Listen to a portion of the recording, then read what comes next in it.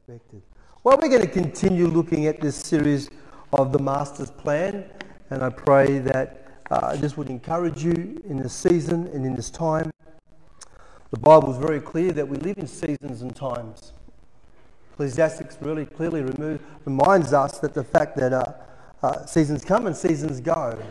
And so always going to have seasons that have particular themes and messages about them, and I certainly feel that this season is a theme about God's heart for the church, God's heart for you and for each and every one of us as his people. And so we're just going to pray in the next few moments, and I'm just going to get something ready here. Heavenly Father, we thank you that you are here. We've been singing and saying and declaring this morning, you are a good, good Father, that you are faithful. And we pray, Lord, that in these next few moments that we would again just hear what you want to say to our hearts. That, Lord, we just not come out, but we actually want to lean in and that you would speak to every person, every heart here today, that they may take something home that's very individual and very different, but that's okay, as long as you have spoken to them. And that's our heart and prayer. And we pray this in Jesus' name. And everyone said, Amen. I'm just making sure I'm right in the direction. We're starting, just for the last few weeks, we've been having live streaming. And so welcome to everyone who's also watching online, live streaming, or watch this later as well. You two over there, you guys watched it last week, didn't you? Very good. So God bless you and thank you for all that, making that happen. Okay. Who's excited to be in church today? Okay. Well, we say in church because we're talking about the building, but you know what? We're excited about being together, aren't we? That's the element of it. And so I'm going to encourage you that this master plan is about really discovering the transforming power of Jesus upon our lives into not only influence our lives and our home and our homes, but our community. And so I'm going to encourage you over the next little while that there'll be some challenges that come out of this message. And I think that I'm challenged just as much as you would be challenged in these thoughts that we have together. So we learn about and celebration, association. And so we've covered that a little bit, but we're going to talk a little bit more about the church in practice and encourage you with that. Out of looking at our vision, or our mission, our vision and our values, I shared last week that the theme for the next 12 months that really sits on our heart is that it's just not worth having a mission, a vision or values if we don't actually talk about it. And like you, I forget. If you're not telling me something, I forget. It constantly reminds me where to leave my shoes, only because I will forget to put them. So you can see that in the values and the mission is what growing deeper relationships with Christ and each other. And from that, there's this sense of thought, this sense of aspect about this, that maybe God is asking us to grow deeper. Maybe he's asking us to grow deeper. And then there's a sense where we look at the vision of what seeing God change lives through me, that God is growing stronger through me. In fact, that looks like serving supernaturally. And then we come to the values. And the values, faith, hope, and love, teach us that we are called to grow together, and we're growing together. And I pray over this next little while that you're going to hear this and that you'll just know it. You'll know the mission, the vision, and the values. But what you're going to hear again and again is that we are called to grow deeper, to know Jesus more. We are called to grow stronger and serve supernaturally. And we'll unpack that as well. We did a little bit of that last week. And that also, of course, we are, through our values, we understand that we are to grow together. And that is healthy relationships. And we'll share more on that. So that's just the premise to set that up, because we're going to start to look at the real core of why the church exists. There's three sort of words, I suppose, or descriptions that people generally understand the church and why the church exists. One, we're called to come together to exalt God. We come to worship him. We come to exalt God. The second is that we've come to encourage and edify each other. So that's why we come together, to do that. Carolyn rightly said this morning that if we don't connect, how do we know? How do we, as iron sharpen iron, how do we help? How do we know what's going on with you? Unless you let us know and we talk and we have a relationship. And then the last one is that we need to be evangelizing. It's a word we don't use a lot, but finding our relational connections and inputs. Learning how we live and how God can speak. But I was so excited when I became a Christian. I remember walking about 450 metres, doing all the stuff I did, and I'm walking to church and I'm just as happy as Larry. Now, one of our good mates at church was named Larry, but anyway. And he was happy. He was a funny character. Oh, I tell you, he used to yell out praises to the Lord just randomly. He was a great guy. He still is a great guy. But I just was so excited that I found meaning and purpose in my life. All the stuff that had gone wrong and all the stuff that is going on just seemed to fall to the side as I just thought about, I'm saved. I have a Saviour. I have someone who loves me so much. And I'm in love with that thought. I'm in love not with myself, but I'm in love with the thought that God, as we sang, loves me so much. He loves you so much. We sang that when we mess up and there's mess in our lives, that He still loves us. Even when we know the good we ought to do and don't do it, He still loves us. We're accepted. We're valued. Let's have a look at Romans 15. It says, may God, who gives you patience, steadiness, and encouragement, help you to live in complete harmony with each other, each with the attitude of Christ towards the other. And then all of us can praise the Lord together with one voice, giving glory to God, the Father of our Lord Jesus Christ. So warmly welcome each other into church. We've done that today. Well done. Well done to you. Just as Christ has warmly welcomed you, then God will be glorified. Remember that Jesus Christ came to show that God is true to His promises. It's a very powerful few verses there right now. This is what we learn when we just read this. This could be the sermon, but it's not. But verse 5, we learn that there is harmony and there is spiritual maturity. In verse 6, we learn there is unified worship. And in verse 7, we learn that there is gracious community. Let's unpack this a little bit as we get to discover the heart of the church, the heart of who we are as called out ones, gathered together, assembled together. It's really important. People can go to church and be part of meetings and gatherings and never really understand what it's all about. Never think any more about it. So here's number one for you. We grow, you can see it on there, deeper through what? Worship. In fact, as I was reflecting on this, I actually believe I've got 2 points today. 2 weeks ago I had 5. Last week I had 3. I've got 2. Maybe 1 next week. I don't know. Just a 4 there, but anyway. Amen over there. We grow deeper through worship. But I was reflecting on this, thinking that even in this focus, in worship we actually grow stronger, we grow deeper, and we grow together.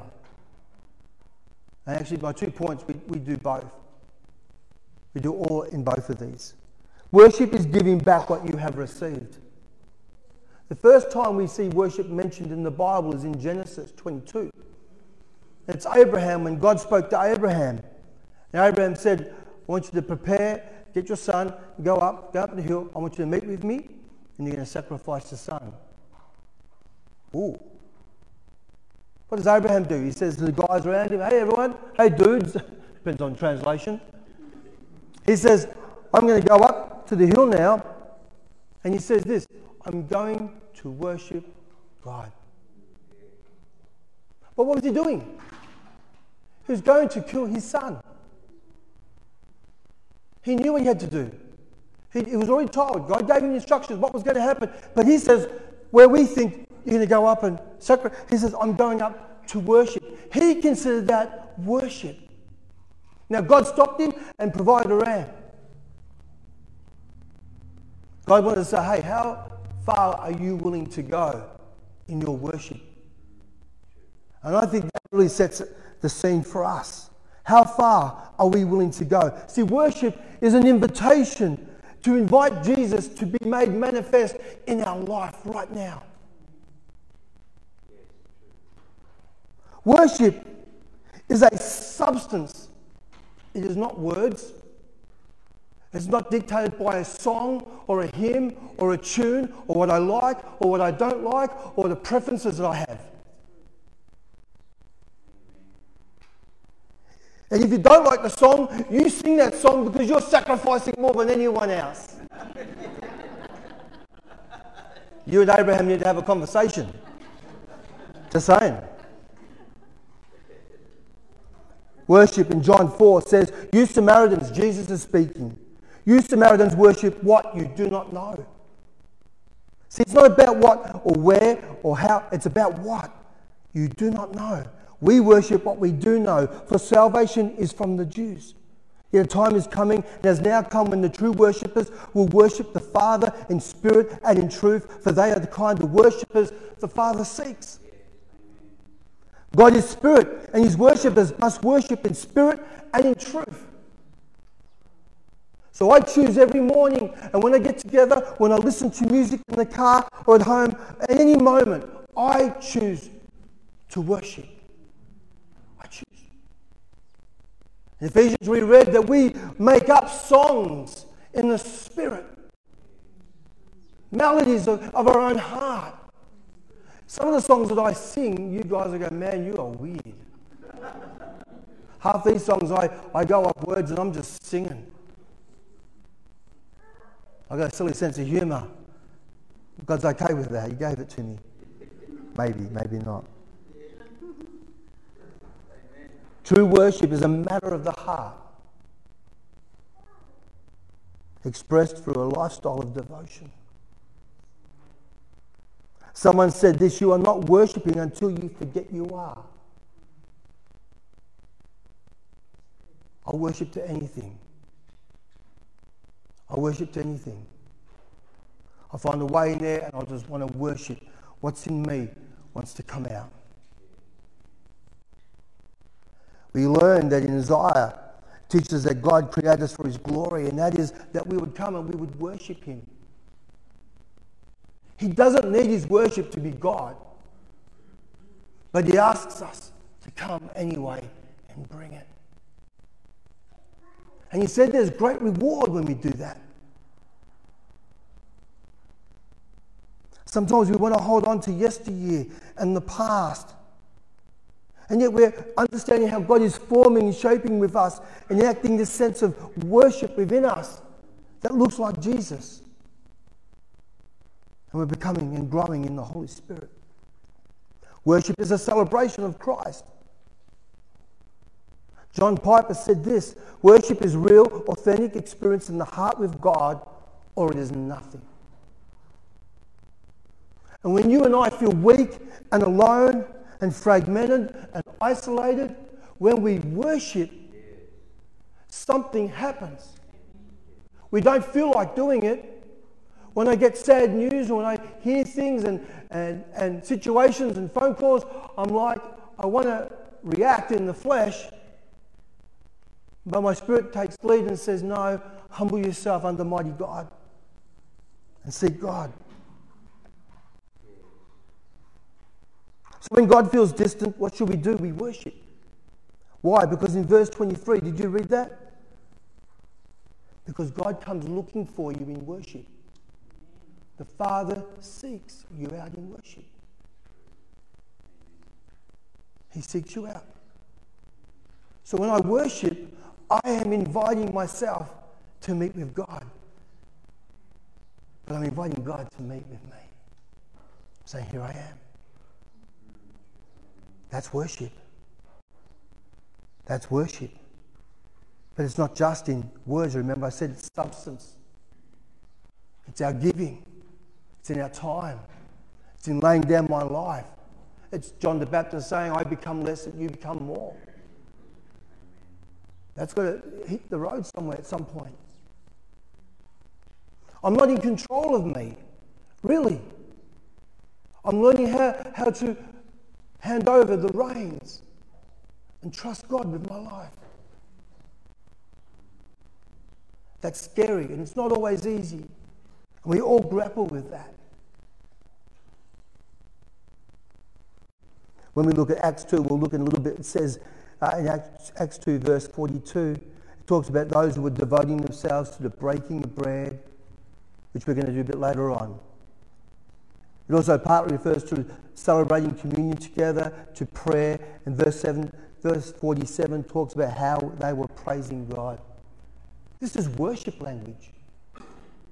Pure and simple worship language. Fellowship, togetherness, communion, prayer, seeking, suffering, sacrifice, witnessing. It's all worship. However, it works in our lives. God has created us with the desire to worship Him. Have you ever noticed how good you feel or how better you feel when you worship God? I know I do. Some days I have just the poorest of attitudes. Put it mildly. And you maybe, things don't go right, and the flesh rises up. But when I choose to put on songs, just get me into that focus. That's what it's about. That speaks to me. It challenges me. My demeanour changes. Not always instantly. It takes maybe 1 song, 2 songs, 3 songs, a walk and a talk, and a few more songs. But we get there. Worship fashions something within us. And that's what I've noticed about worship. And I get why it's a good idea to worship. Because it's God's idea. He created you and I to worship. And when we do that, we are better for it, friends. You've chosen to be here today. If you can do that, I get that not everyone can do that. I know there's a lot of different ideas or thoughts or even reasons why people can't actually be able to come together. I get that. But where you can, and when you can, is amazing. Last night, there was a lot of controversy. Say that mildly. But it was a lot of fun. In His presence there are pleasures forevermore. It was fun. Of course, the winners and grinners over here, anyway. And the next row back there as well. Yeah.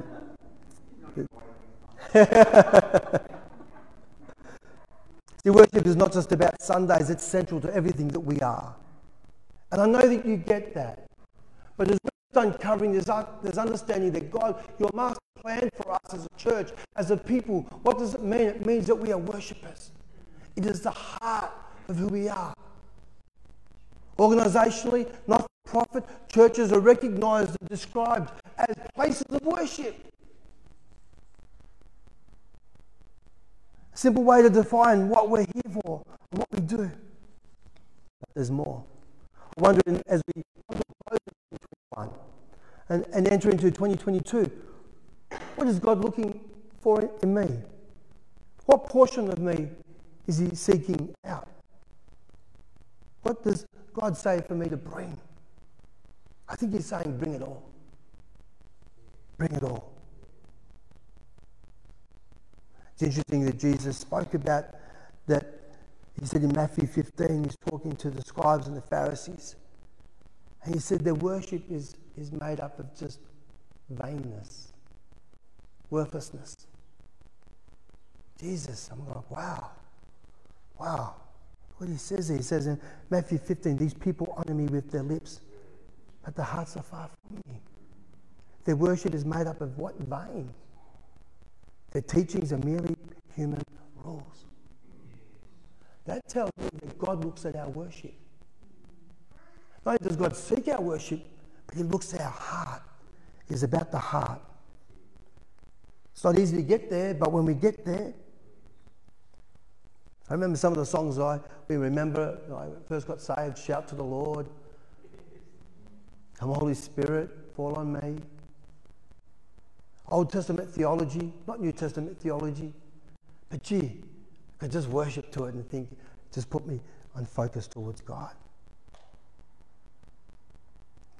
A.W. Tozer says this: I can safely say, on the authority of all that is revealed in the Word of God, that any man or woman on this earth who is bored or tuned off by worship is not ready for heaven.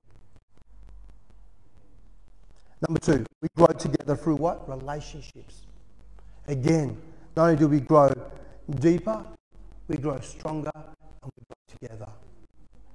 We heard that with the celebrations this morning, celebrating birthdays, and just the focus is trying to help us understand that we're together. In Acts 2:42 it says they devote themselves to the apostles' teaching, to the fellowship, to breaking of bread, and to prayer. Everyone was filled with awe at the mighty or many wonders and signs performed by the apostles. And verse 44 says, all the believers were together and had everything in common, and they sold their property and possessions and gave to anyone who had need. It says that Jesus is central to what I do in my fellowship, but secondly, in the sense of my relationship. Devotion says exerting great effort to persist in doing something. It indicates action that is continuous and habitual. Fellowship speaks of partnership and communion, of shared participation towards a common goal. Fellowship produces a sense of mutual cooperation in God, for worship, for His work and His will to be completed here on earth. How good is that? So I find today that not only is worship, but my relationship, fellowship are intertwined. They're together. My worship is an expression of being in fellowship. It's beautiful. The early church understood that. They applied that. They were excited about that. Many of them were new Jews coming to faith, traveling, coming and being saved. And the gospel went out. So the church is a place of fellowship, where relationships are forged and built. And as I said, we can't have fellowship if we don't know you. You don't know me. It's a reminder of the fellowship of the peace offering in the Old Testament. A voluntary free offering, a will offering, a thank you, a vow, a pledge. Jesus is central to our fellowship. And for deeper fellowship, it requires deeper relationships. Fellowship is investment, it is involvement. They devoted themselves into the fellowship that they were. They were sharing their lives with each other. They were becoming family. It was a gathered sense of celebration. We live in a world where family is no longer a constant for many people. No longer something we can count on. All around us, you know it, and I know, of people who are feeling disconnected, who live alone, who long for closeness with other people. And they don't know where to find it. They try the bowling club, the golf club, bowls club, some other club to try and find their fit, their place in the world, in the family, in the community. But still something is missing. So we need Jesus. So that's why God created the church. And He called you into it. He created and called you to be part of a family where real and deeper worship alongside one another can occur. And in fellowship where community is experienced. Like our worship and our fellowship becomes an aroma that lifts to the heavens. A sweet smelling incense that is pleasing to the Lord. Isn't that what we want to do? I want to do that with you. I choose to do that today, as you did. We chose to do that together.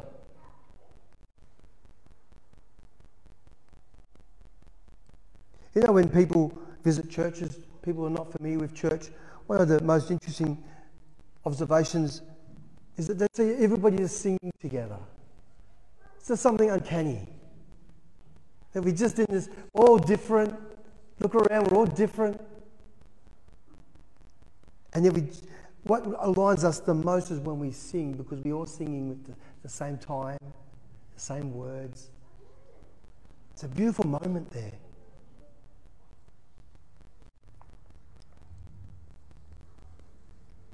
That's what God is seeking. There's a song called "This is the Heart of Worship." It's all about you. It's all about you. I remember someone came up to a pastor once and said that I don't like the songs you're singing. And the pastor said, "That's okay, we weren't worshipping you. We're worshipping Jesus." I may not like every song. I have my own styles and flavours and flares. We all do. But I choose to lay it aside because I want to worship with you. I want to worship with you. I don't want to miss out. I don't get to a point where I missed out. I was so upset about those songs. I was so upset about this. You know what I mean? Yeah, and hello and goodbye. And we look back and go, man, I had a moment to worship with you. I had a moment when those who were living with us and part of our assembly, I had a moment to worship with them who are no longer here. That's special. That's privileged. So can I encourage you to embrace those opportunities as the Holy Spirit leads us into deeper, heartfelt worship towards God and His purpose for us as His family, and may we grow together deeper and deeper in fellowship and relationship. And surely I know when we do that, God will be made manifest. Are you growing in your expression of worship? Are you encouraging God in your daily travels and journeys? Are you seeking for Jesus to minister afresh through you to others in agreed fellowship and community? I ask. Let's pray. Heavenly Father, we ask you right now that you'd begin to just remind us of how much you value worship, how much you value and how much it means to you. And if Abraham is any example as the father of our faith, the Lord, that we just don't bring little, but we bring much. That we bring whatever we have to know you more. And to lay it down and say, God, you are the reason for my worship. You're the reason for my fellowship, for my being. Help us. Help me to do this as you intended it to be. Not what I want, anybody else wants, but what you see it to be. And we pray this in Jesus' name. Everyone said? Amen. Amen.